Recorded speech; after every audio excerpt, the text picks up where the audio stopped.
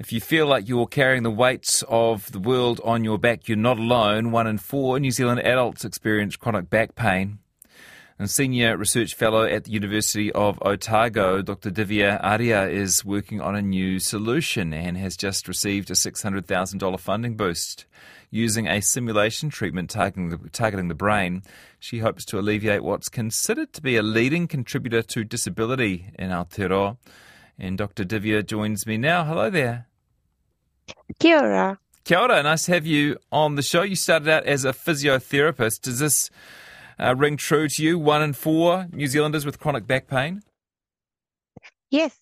So it is quite a disabling condition. 1 in 4 people do suffer from back pain, and we see quite a cases of chronic pain in our clinic when I was working as a physio in the clinic. But since 2010, I've been working in the research in this field. What do we mean by chronic back pain? So chronic back pain is what we mean by chronicity is that it goes beyond the tissue healing period. So if you injure your back, you would expect it to recover within 6 weeks. Chronic pain goes really beyond that, and in science we define it as more than 3 months. So it's well beyond the tissue healing period. So it's and that's where we think that it's no more at the structural level. So it's no more the structures in the back that is causing the pain, but it's the experience which is caused by different factors. It could be your lifestyle factors, it could be your behavioral factors, it could be your social factors or your psychological factors. So a number of things can contribute to the experience of chronic pain. And you're the proof of that, because your therapy is based not on the back but on the brain, I understand. Yes.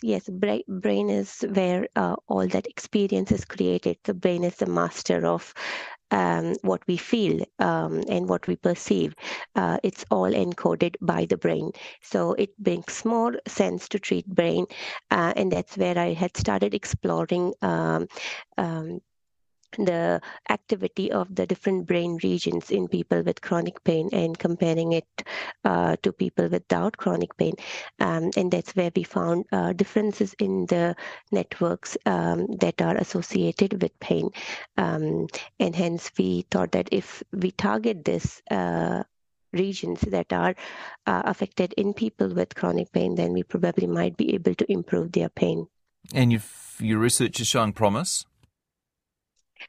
We have explored this. We are really in the starting phases, I would say. So as part of my previous study, which was funded by HRC, it was an emerging researcher first grant. So there I developed a waveform to target this brain regions that are involved in pain processing. Yeah.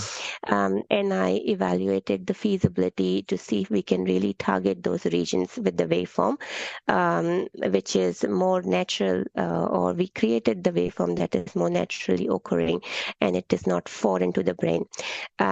So we did stimulate those regions, and we were able to stimulate. It was a pilot study, so we didn't really recruit enough numbers to evaluate its effect, but we proved that it is a safe technique. For the next step, we are going to do a full trial where we'll be recruiting more participants, approximately 120 people with chronic pain, and see if this treatment has an effect or not.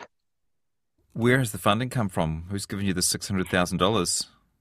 So this funding is also from the Health Research Council, Sir Charles Harkis Fellowship, which funds me for 4 years. And I'll be doing a couple of research work in this. So one is this trial, and which will be a full randomized control trial, testing the efficacy of this treatment, followed by I would be doing a home-based prototype. So exploring if I can take this intervention to people's home so that people can do it by themselves or by their family member at their own home. And you went into a little bit of detail there, but can you explain it to us in really simple language? I think you said doubling the waveform. So you are looking at what the brain is doing when it registers chronic back pain, and you are, trying to change the way the brain is behaving? And if so, how are you doing that?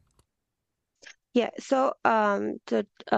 what we have observed in people with chronic pain, that there are three main networks. We call this S triple network.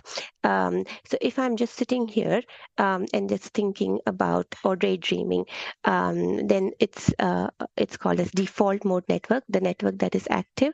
And if suddenly something happens or a large sound where I have to deviate my attention to that sound, then my central executive network, which is called as behavioral relevance network, gets activated.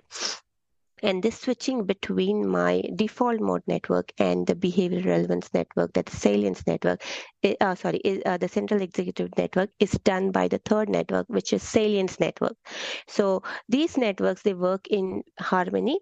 So when one network is active, the one is not active.